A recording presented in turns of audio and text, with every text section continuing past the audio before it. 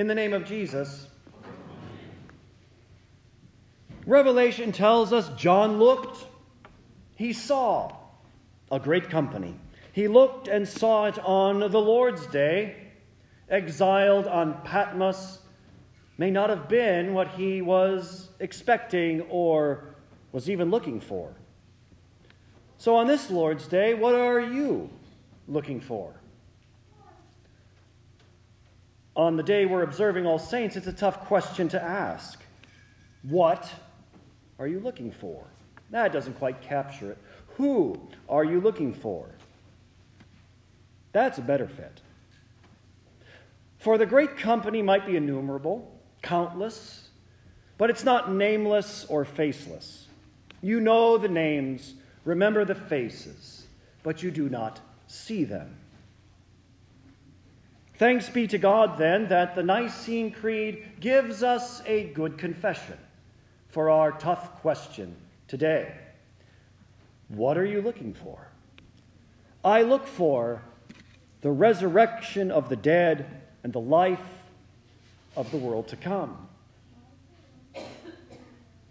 The Nicene Creed is the gift of a good confession, but it must give us this good confession.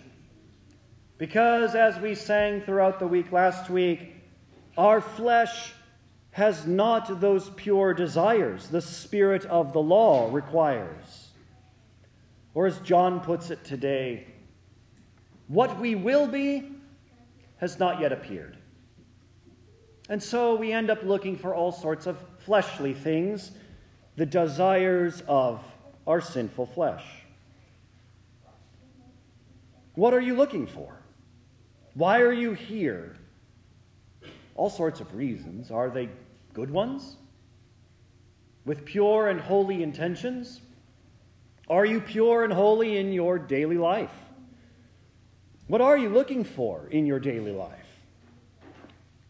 If you're baptized, being raised with Christ, as Paul puts it in Colossians 3, then seek the things that are above, where Christ is, seated at the right hand of God.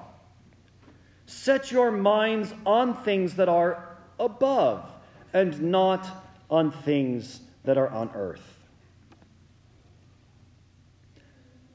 But it's not just seeking or looking for the wrong things in this life.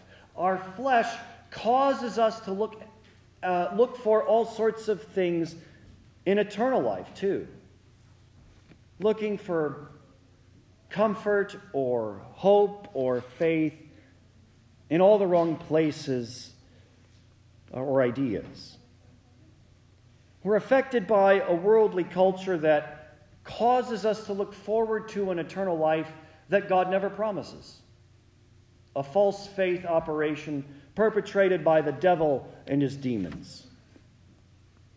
Eternal life gets turned into something like the ancient equivalent of what they called the Elysian fields. You get a glimpse of this idea if you've ever seen the movie The Gladiator, where the main character is looking forward to go to those fields where he might be eternally with his family. And he does get there in the movie. For us, in our modern context, though, eternal life often is described or thought of as whatever pastime that the departed enjoyed in this life. Or many Christians may not like the idea that our relationships will enter a completely different phase in eternal life. You will be you in the resurrection. And as far as Scripture hints to us, we will recognize other people in eternal life. It's just that the relationship we had with them ended at death. And yet, we will enjoy eternal life with them. They are them as much as you are you. And we will enjoy forever with them as brothers and sisters in Christ. And so Jesus says in Matthew 22, In the resurrection, they neither marry nor are given in marriage. It might frustrate us, but it shows how much our flesh sets its mind on not things above, but things on earth. Besides that, do we really like or agree with what we sang last Sunday? And to take they are life, goods, fame, child, and wife, though these all be gone, our victory has been won. The kingdom ours remaineth. Another hymn puts it this way.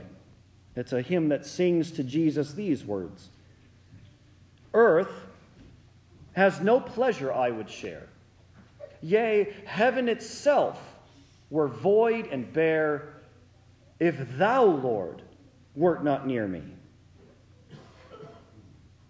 These hymns, like the Nicene Creed, draw a good confession out of us.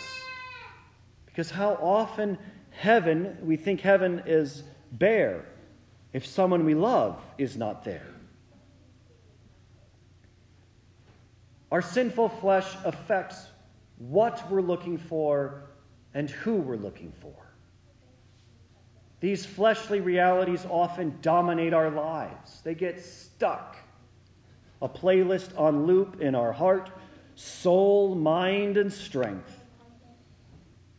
Turned from the Lord, we set up these desires and the things we long for, look forward to as our idols.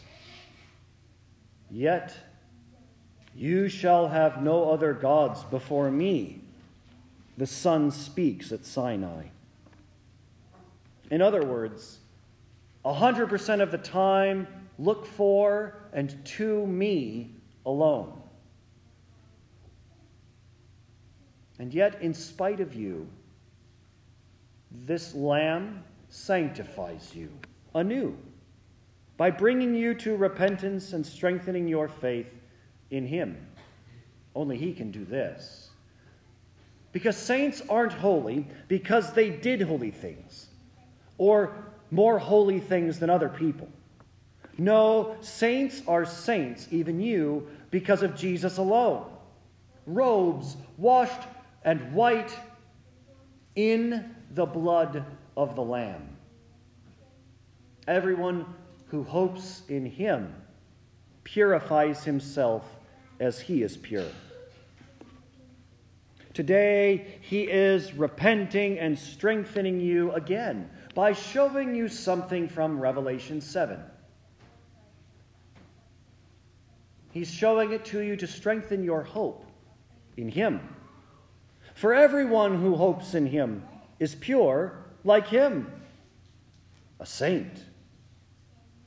And Jesus promises His saints, they shall see God. You will. That's just not yet, as John says. And yet He also says, we are God's children now. And so there is something that you can see now by faith. The very thing Jesus wants to show you today, dear saints of God. Jesus wants you to see this. God's saints, all of them, are always together around His and the Lamb's throne.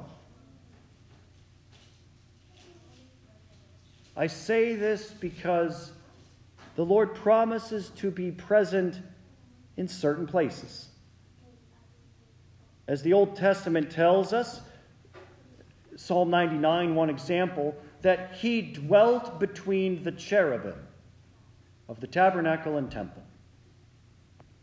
He promises to be wherever His name is spoken and placed, like holy baptism. He promises to be wherever His word is. He promises to be wherever His forgiveness is spoken, wherever and whenever His body and blood are given out. where 2 or 3 are gathered in my name, there I am. And whenever the Lord comes to a place, he's never alone. Jesus comes with his Father and the Spirit, of course. But even Father, Son, and Spirit is never alone. He brings his angels with him. He brings all his saints with him, the whole company of heaven too. God reveals this to us from time to time in the Bible. It's clear in Hebrews 12 as well as Isaiah 6. But another clear example is Psalm 116. This was our psalm for the week a couple weeks back. And I only picked up on this after praying it throughout the week as a family at home and also at Good Shepherd. When you only get the abbreviated version in DS1, Divine Service Setting 1, you'll miss it. In Psalm 116, we pray this: I will pay my vows to the Lord, now in the presence of all his people.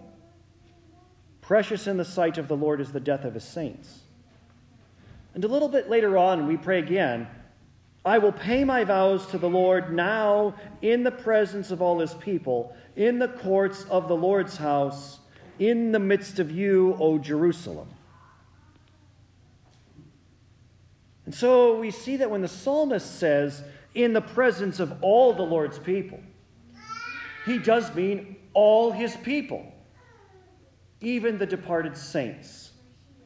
Isaiah witnesses this gathering at the temple in Isaiah 6, because God's saints, all of them, are always together around his and the Lamb's throne.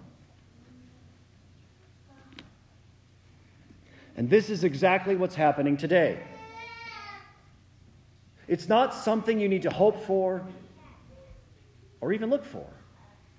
Look no further than here and now. Today, we drink the cup of salvation full of Jesus' blood. We eat his body too. He gathers us together to do this as the Lamb of God who's taken away all your sins. The reason why we sing John 1:29 as our first communion hymn every time we have it. We are gathered around his and his Father's throne as his saints, washed in the blood of the Lamb, for his blood set us free to be people of God. The throne of God the Father and the Lamb, his Son, dominates the heavenly dwelling.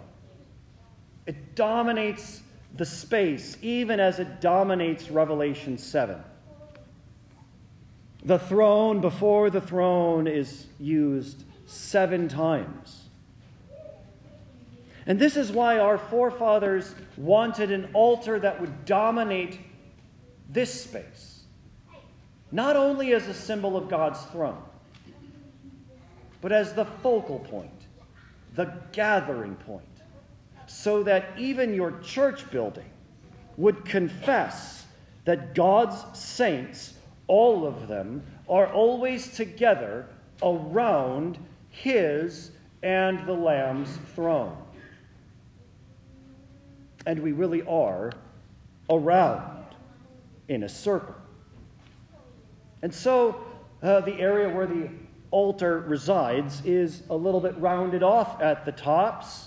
Apse is the architectural term, but besides that, this means that when we gather for communion, our table or circle is completed on the eastern side of the altar.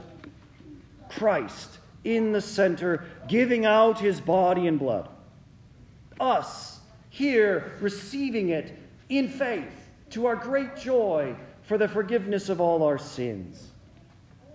And beyond us the saints are gathered, rejoicing in the same blood, for it cleansed their robes and made them white. And it's why here at Bethlehem these 2 windows are designed with the most ornate stained glass in the building, to echo the light and beauty that exists in eternal life, which is just on the other side of the altar. And so, as we gather to receive Jesus' body and blood for the forgiveness of our sins and the strengthening of our faith, we are not alone. It is not just us here. Not just Jesus with his Father and the Spirit. Not just with angels and archangels.